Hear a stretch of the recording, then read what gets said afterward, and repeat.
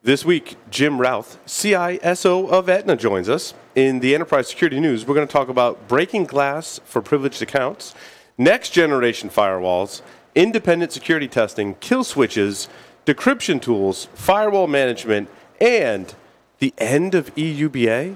All that and more on this edition of Enterprise Security Weekly.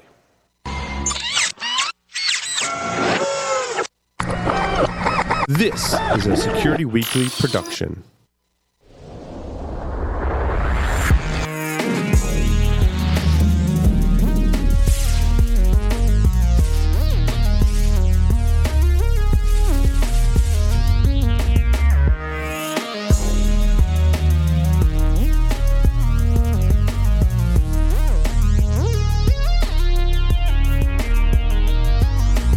Are you worried about PCI compliance? Does your development team understand or care about security? Are you ready to face a breach of your customer's sensitive data? See the worst that can happen before it does. Black Hills Information Security can help you help management see the future. Email consulting@blackhillsinfosec.com to find out how a web application penetration test can mitigate the risk before you go live. IT Pro TV, an easy, entertaining approach to online IT training. Access over 2,000 hours of up-to-date, high-quality video content live and on demand via Chromecast, Roku, Amazon Fire TV, Apple TV, PC, and your mobile device. IT Pro TV's premium membership grants access to all courses, transcripts, virtual labs, and Transcender practice exams. Corporate and group pricing are available for a free 7-day trial and 30% off the lifetime of your account. Visit itpro.tv/enterprise security and use the code ES30. LogRhythm's Netmon Freemium delivers real-time network visibility to quickly identify emerging threats in your IT environment. Netmon Freemium is a free commercial-grade network forensics and traffic analytics solution. You can use Netmon Freemium's powerful capabilities to search against all observed network traffic, identify abnormal traffic patterns and application usage, and quickly analyze full packet captures. Take the first step towards real-time network visibility. Visit logRhythm.com/freemium to learn more and download it today. Welcome, everyone, to Enterprise Security Weekly. I'm your host, Paul Asadorian, broadcasting live from G-Unit Studios in Rhode Island, reporting on the Enterprise Security News for Thursday, February 23rd, 2017. Before I introduce our guest and host, just a couple of quick announcements. IT Pro TV courses include Cybersecurity Analyst Plus, CCNA Cyber Ops, ITIL Operation Support and Analysis, Penetration Testing, Networking Plus, and Ethical Hacking V9. IT Pro is introducing a new membership level soon. All current Platinum members will be granted the highest membership level available. Sign up today, itpro.tv/enterprise security, and use the code ES30 to save 30% off for life. InfoSec World 2017 conference is being held April 3rd through the 5th in Orlando, Florida. Security Weekly listeners receive a 10% off discount when using the code OS17-SW. Hear talks from Kevin Johnson, Rich Mogul, Cory Doctorow, and more. Visit infosecworld.misty.com to register today. The 10th anniversary of Source Boston is being held in April, including training sessions held on April 24th through the 25th and conference talks the 26th through the 27th featuring speakers from the security community. Events will take place in Boston in the Courtyard, downtown Marriott, and Security Weekly listeners get a $100 off discount on either the training or conference passes when using the discount code Security Weekly. Visit Source Conference for more information. On the lines via Skype, filling in for Mr. John Strand, is none other than Michael Santarcangelo. Michael, welcome to the show. Thank you. Instead of John Strand, you get a guy from the Grand Strand. That's right. So that's how we're going to work it today. Our special, so we're going to jump right into our interview segment with Jim Routh, the CISO for Aetna. Jim, welcome to the show. Thank you, Paul. Start by just telling our listeners a little bit about you and your background in information security. So I was a history major as an undergrad. I have no idea how I ended up in security, how this happened. But you can help us when we talk about history on the show. Sure. It tends to be kind of a train wreck. So I started in IT and spent about 15 years in IT, starting as a consultant and then doing enterprise IT management for American Express. And then I did some compliance work when I was in IT, and I had to move back to New York. I was living in Minneapolis at the time. I loved it there. But my wife one night at dinner said, "Look, the kids and I are moving back east. You interested in coming?" And so I said, "Yeah." That's a good answer. Good answer. So I ended up going back. And I took a job in the business, and I basically supported models, econometric models used for behavioral analysis on the domestic card business. And then that merged with risk models, so we were doing the two kinds of modeling. And I ended up reporting the chief risk officer. And at the time, the CIO said, "We need a CISO." We need one of those. That was like a checklist thing. Exactly. Yeah. So we said, "Yeah, give it a whirl." So that's actually how I got involved in security. Then I went to DTCC, which is kind of like the back office of Wall Street, and did that for 6 years. And that's where I really cut my teeth and learned a lot about security. And then I've had other CISO jobs and other senior security jobs, and switched to healthcare 4 years ago, and joined Aetna, and that's what I'm doing right now. And I run a converged function, so cybersecurity and physical security.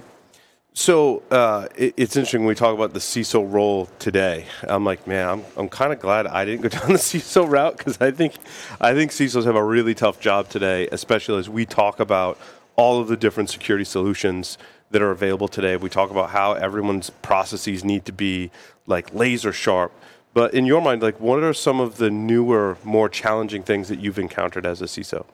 So one of the things that's interesting is when I started in security, the formula for success was very predictable and straightforward. You found a cybersecurity framework, and that was really a business decision. So you took NIST if you were a domestic company. If you're a global company, you took ISO 27001.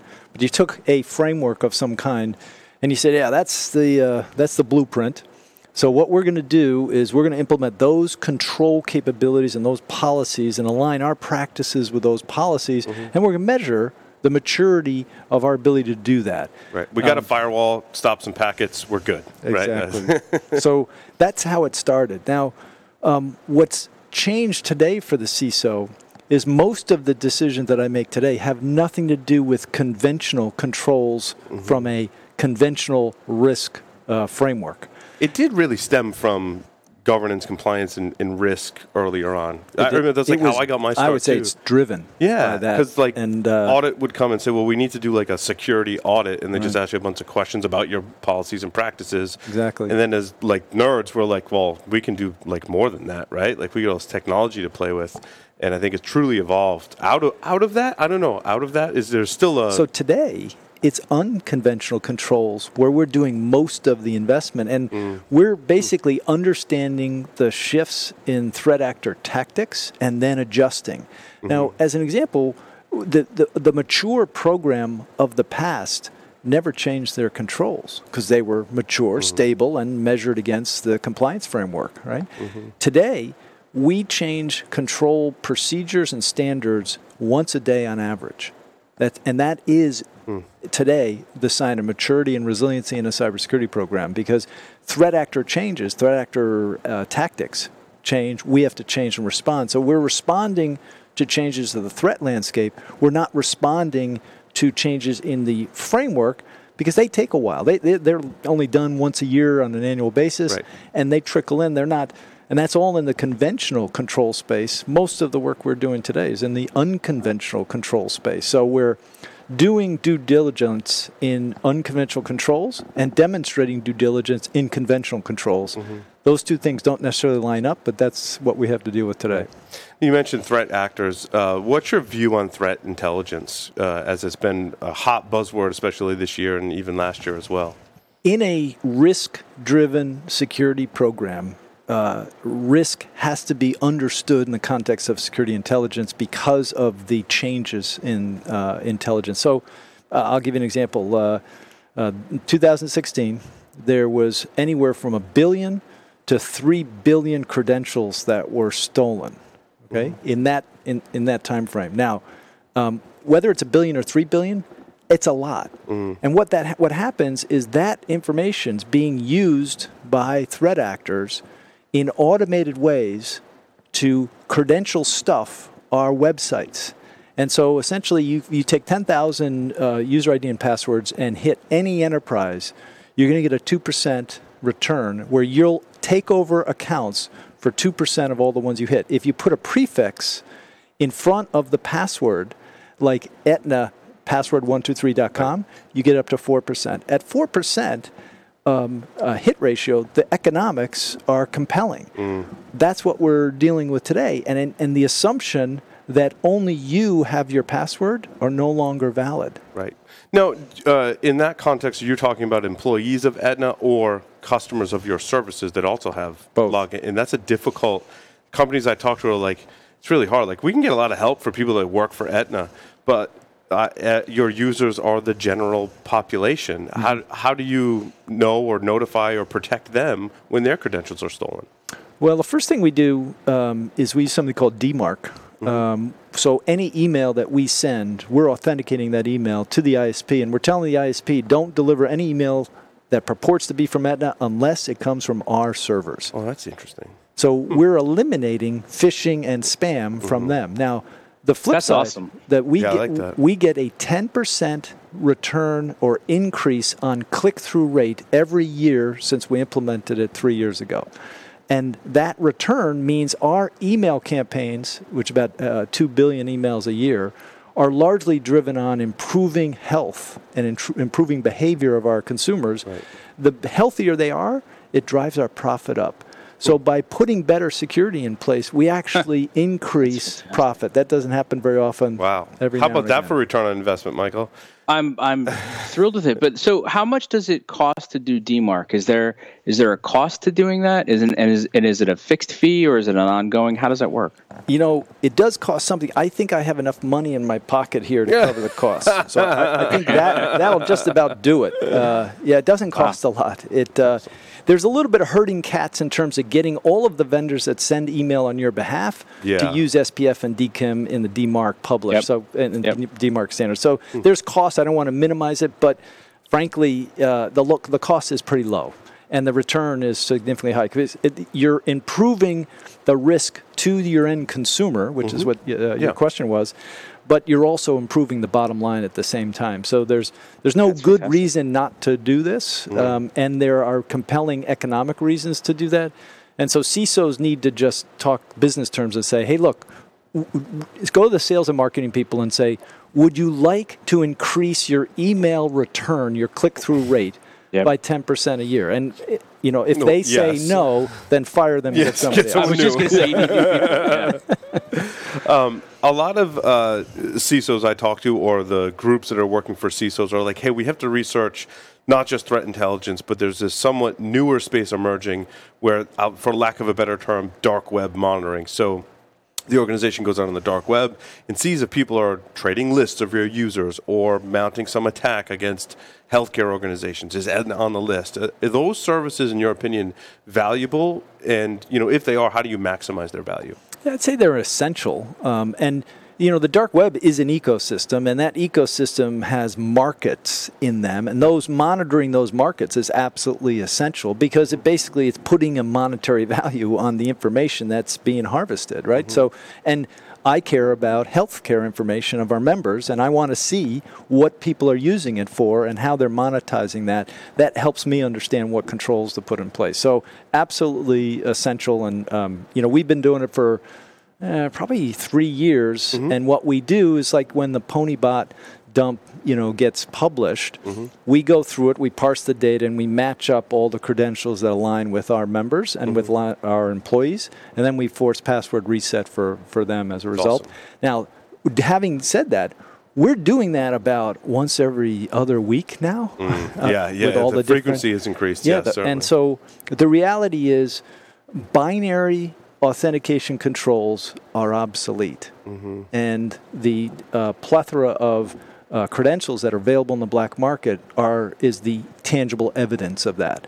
And unfortunately, in most enterprises, 99% of our controls are binary. Binary is like user ID and password, I'm in and trusted, and if I don't have it, I'm out. One or the other, in or out. So authentication was an event at the front end of the application, and it was like once you passed it, you were good.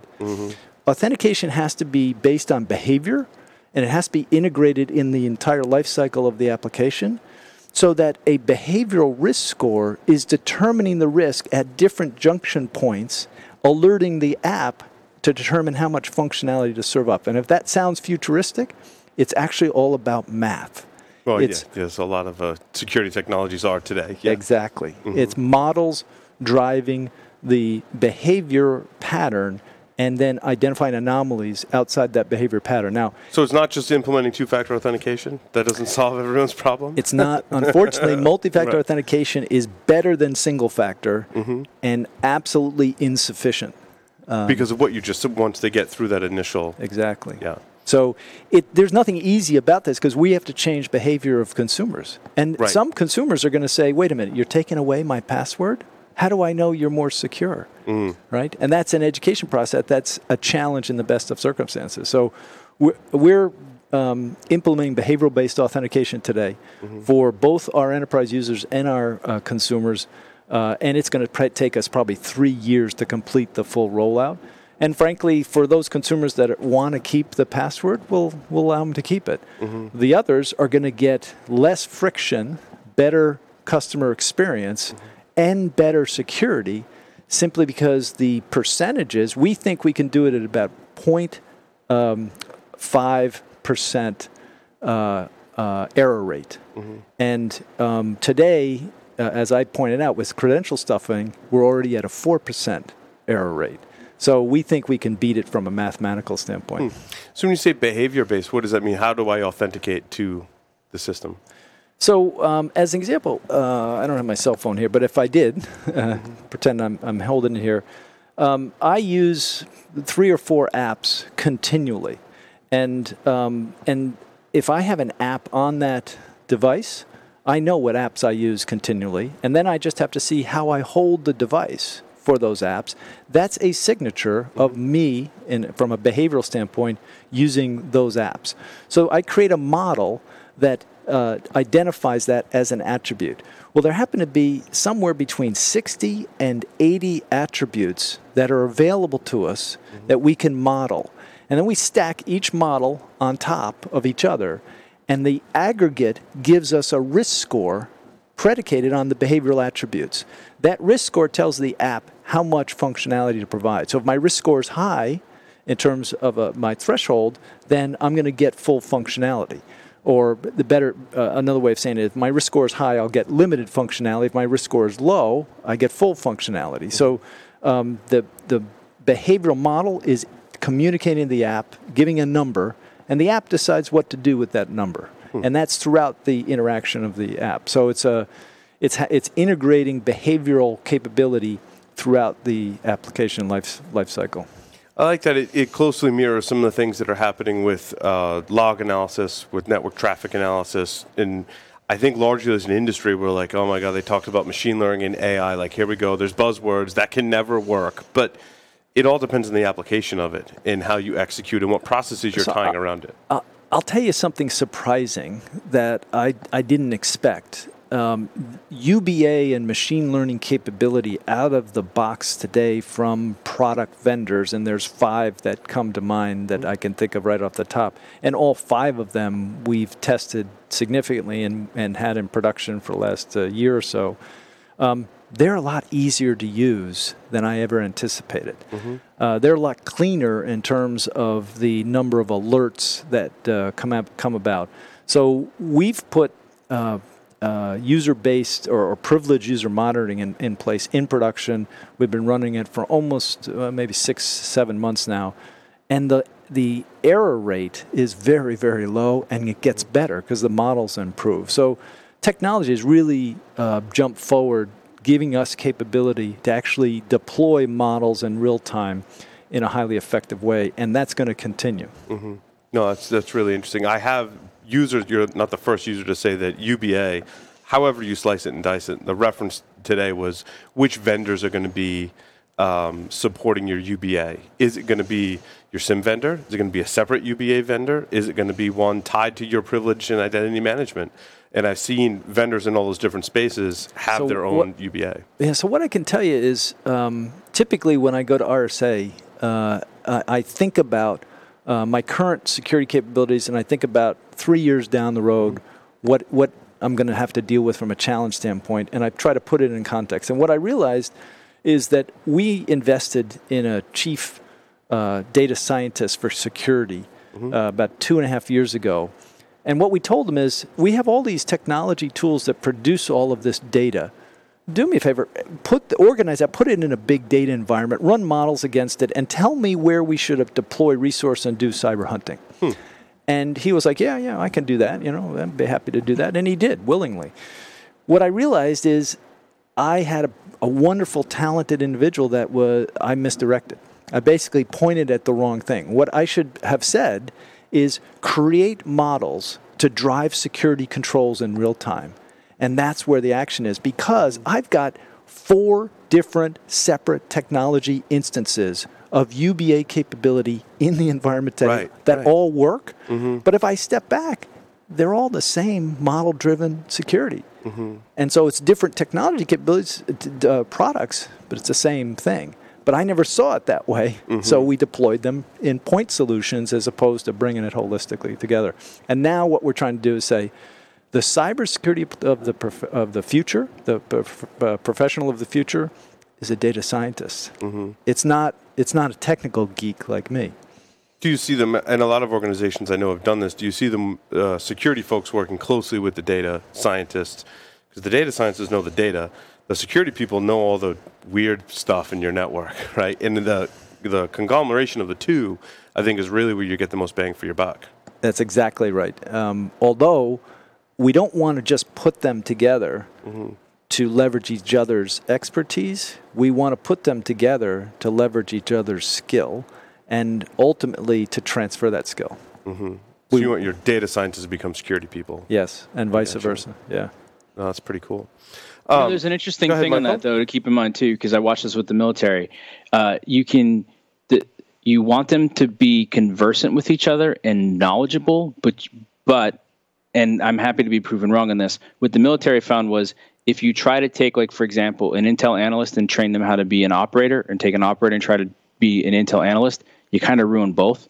And what they figured out was that you need a common way to be able to communicate. You need a clear understanding of what each other does, and then let them be good at what they're good at. And it'll be curious to see how that comes out from a security perspective. I mean, you always have people that can translate, get in the middle of it, do all those different types of things. But I think it's going to be interesting to see how that comes forward. I mean, what you're describing, Jim, is the way that we're going to work going forward is very different than anything we've done. Very different than anything we were trained to do. That's exactly None of us were trained on this. So not only do we have to figure it out, we got to figure it out in a way that works and bring new people up into it. I think, Michael, what you're saying was absolutely true.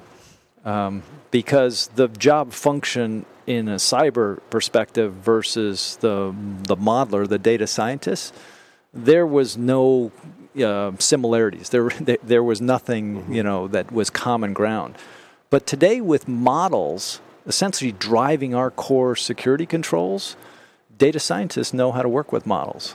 They may not know how to work, with the technology behind it, but they understand models. So that's the common ground. Yeah, that's exactly right. That's the key. They don't have to understand. We don't have to go teach them Stack. They don't have to understand everything about security and programming. If they understand the model and the impacts, and they can communicate that to somebody else in a way that's effective, everybody wins. No, I agree with that, certainly. And I think we as security professionals, we're going to have to learn how to communicate that way too. Yeah, agreed. Absolutely. One of the other challenges that we cover on the show a lot, and we talk a lot about, is endpoint security. And as you know, Jim, the offerings that we have available today in the endpoint security space are just so numerous, more than ever before. How do you wade those waters and make decisions about which security controls are going to be in place in your endpoints, and how do you enforce those with all of the different offerings you have today? That's an excellent question, and it is a crowded field, and there are more and more choices available every day. So, first of all, our philosophy is to work with early-stage companies. I like that. And that means immature technology, but we're not shy about using our expertise and our experience from a practical perspective to shape the direction that the product goes in. And early-stage companies want that. They want that driver. So Michael and I do Startup Security Weekly. We talk about that concept all the time and encourage larger companies to do that, encourage startups to find a partner to work with in those early stages. Exactly. Yeah. So, frankly, if the company has somebody responsible for sales, that's late for us. We want to get involved with the founder, and we want to influence how that product's going to evolve and make it enterprise ready from our perspective to make that work. So that's our primary preference. Now, in the endpoint game, I have 4 years at Aetna. We've swapped out the entire endpoint 3 times. Right? Wow. Now, each time we've done it, the cost for that has either stayed the same or gone down. That's good. Right? And we've upgraded the technology capability each time that we've made that leap. Now, the reason that worked, in full disclosure, is the first one we implemented was at the time it was Mir 3, and they had just got bought by FireEye, and we deployed it in a hurry because. I got one of those tap on the shoulders from law enforcement saying, we see some unusual traffic. You may want to look into that, right? Yeah. And so we deployed it, turned out to be benign, but in 3 months we had a full endpoint protection capability in place. But it was noisy. It constrained us from a technology performance standpoint, and we decided to look for something new because the technology we implemented, I implemented at DTCC 8 years previously, right? So I said, okay, let's try to find something new and game-changing. And so I chose another capability, and I think I was the second enterprise to buy it. And the first one was the investor. So we were early, right? So we bought it, deployed it. We went through the normal white-knuckle engineering ride to optimize it, to get it to perform well, and to give us the response time that we were looking for. And that took probably a year and a half. And then I got approached by another endpoint protection company that had really a industry-leading platform. And they said, we want your business. And I said, I can't justify the cost of ripping out endpoint capability across 100,000 endpoints unless I can do it at a zero-cost increase. In other words, I don't want any. And I had already had a significant savings from the previous one, and they agreed to it. So then we went through our third implementation, much upgraded the technology capability, but our costs have been the same. Now, we're at the point now where we will be evolving away from traditional antivirus. We'll use an open source antivirus tool, and largely for regulators to feel more comfortable. Yeah. From our standpoint, the whole endpoint protection game has changed, as you alluded to, and so that's kind of that's our approach going forward. I can't tell you if I come back a year from now and we're having a conversation. Yeah, that'll be the same. I can't say it will be the same, but that's our plan. When you are shopping for endpoint protection vendors, how much do you go with the ones that have a limited amount of functionality but do that really well versus some of the larger companies that they have somewhat fatter endpoint protection agents, but they do a lot more? So they build in the ransomware into it, they build in some whitelisting capabilities, and sometimes when you go the small, they're like, yeah, like we do ransomware protection like really well, right? So how do you balance that? Yeah, so 3 things we look for. One is we like internet-based capability amended to a host-driven capability in the enterprise. Because that offloads traffic, network traffic. So you like the endpoint providers that they'll collect some stuff on the endpoint, but largely they're sending it up to the cloud and doing the... Yeah, I can't blame you for that. And I think that's, with all the movement to cloud, that's probably the right direction anyway. The second thing we want is performance, and we've got a VDI infrastructure that the performance has to be within a certain tolerance to make everything else work. So from an availability standpoint, that it's got to be industrial strength and perform. So we're not the multi-function we like something that just does 1 or 2 things really well. And the third is we want something model enhanced and ultimately model driven. So we'd rather use models to interrogate information and quickly come to conclusions because they can do it faster than we can. And so a lot of the endpoint protection capabilities are adopting and implementing machine learning capability, and we see that as kind of essential. Is that a strategy too? Because I get concerned when I think that companies of your size can have a data scientist on staff and do some of your own modeling and smart things that other companies are doing. But I worry about smaller companies that are like, oh yeah, we're going to do our own data modeling, but they don't have enough resources to do that well. So they almost have to rely on the vendor to do some of that. Do you balance that as well and say, our data science is going to do this, but you know what, we're going to utilize some of these other models and then correlate some of those models together? We're probably a lot more self-sufficient from an engineering perspective and from a modeling perspective, where we don't rely a whole lot on the vendors for that.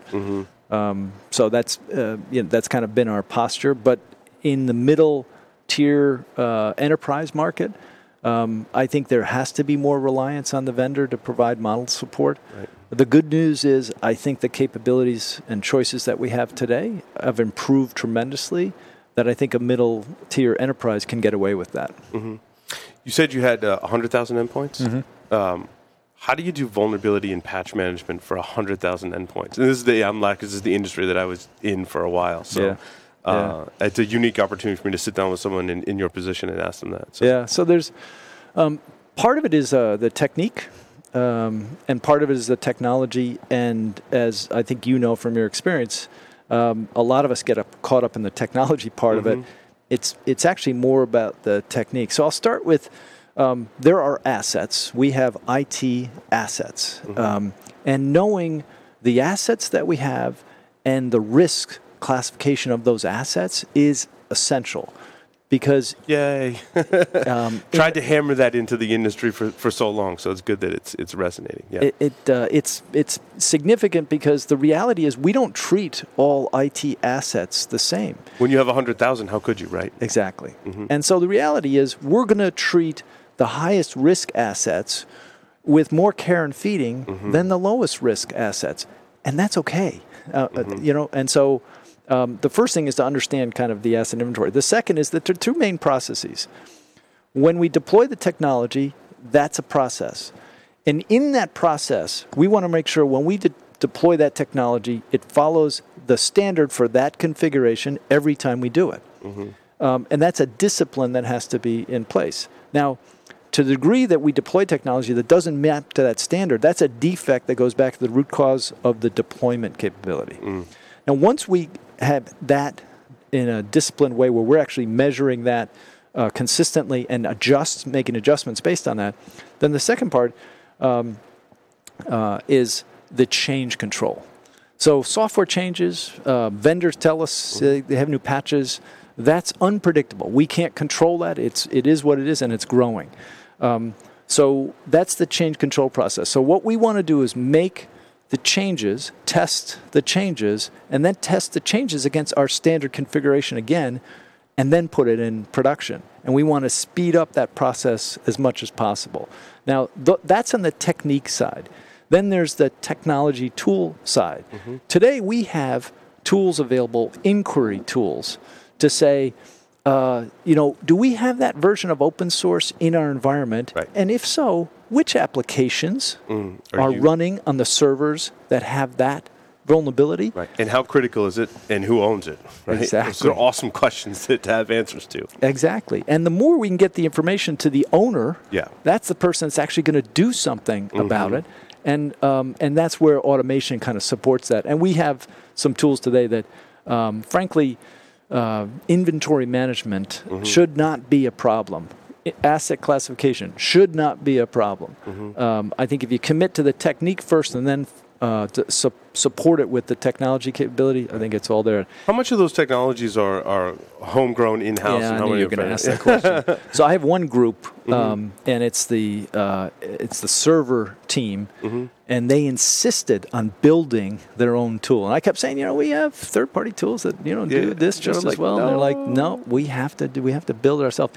They built the tool. It's machine learning capability. It's a big data kind of application, so that was kind of sexy to them anyway. Yeah. They built it. It works, and they've patented, and they're celebrating. They think it's wonderful. Well, I found the most successful vulnerability and patch management programs have a component like that. Just so you know, Jim, I talked to a lot of organizations about it. I'm most impressed when they're like, well, we built this ourselves. Okay, how does it work? You just made my job a lot harder. They're going to throw that back at me now. So, but kudos to them. It is a capability. Yeah, see, you gave us a hard time, Jim. Paul said it's good. I know. That's exactly what's going to happen. It's all right. They deserve it. They have done a good job. So we actually have today a pretty good story to tell. Now, truth be told, I'm 4 years into my tenure. I took a few swings and missed at this previously, as they did as well. We did together. We have a pretty good story to tell today, but it took us 4 years to get there. Yeah. No, it can be a long road, but I think overall it's definitely worth it. Yeah. So. Michael, go ahead. Well, yeah, I mean, let's talk on that. So how did you, for other CISOs listening, what do they need to know that it's okay to take a swing, miss, learn from it, take another swing, miss, learn from it, and get to the right outcome? What are maybe some of the top lessons that you have there for somebody else in that same position who's maybe a little paralyzed right now because they don't want to fail? They've got to prove that they can get it done. Failure is not an option. How do you help them get past that? Yeah, so the concept that we use is embedding controls into business processes that are owned by other people. Because if we try as security professionals to be the implementers, we'll never be successful, and it's not a sustainable model. Any big business today, IT is a big part of that. And deploying technology and managing technology, these are significant business processes. And so what we try to do is take the control standards, embed them into a business process or an IT management process, and which I'm using for business process here. And we don't try to influence or change the ownership of the process. We try to instrument the owner with information about how that process is performing, show defects for the owner to adjust, and then we share that information with 3 levels in the organization. Now, the reason for that is the security people do not and should not be the police. They should be the enablers. And they should be the authoritative source of the KPI information to make that business process or IT management process successful, however success is defined. And then that information should be shared with 3 levels in the organization, as long as you start with the lower level first and then work your way up. And if you do that over time, the natural forces of an enterprise drive the behavior to the right behavior over time. So when you, ahead, as a guiding principle, then is that obviously at your level in the industry and at your career point, you can come in with that. Do you still have to sell it? Do you still have to sell to the other business leaders? Listen, I'm going to let you do what you do. I'm going to help you do it better. And here, let me help make that easier. Is that an easy sell, or are there still some sit down and help them understand it, maybe understand them a little bit better steps along the way? Yeah, so first of all, security professionals spend the majority of their time convincing other people to do what they don't want to do. That's the nature of our job, right? Right. Mm-hmm. So the whole notion of selling is not tangential. It's core to what we do, and it actually defines success or failure for the security professional in today's environment. 100% convinced of that. So we do have to sell it. Now, I typically defer back to a model that I've had success with, which is don't talk about the risk. Now, I know that sounds, crazy, but here's why. If you say to a process owner that the cost of that process is X, and I can help you decrease the cost of that process to Y, are you interested?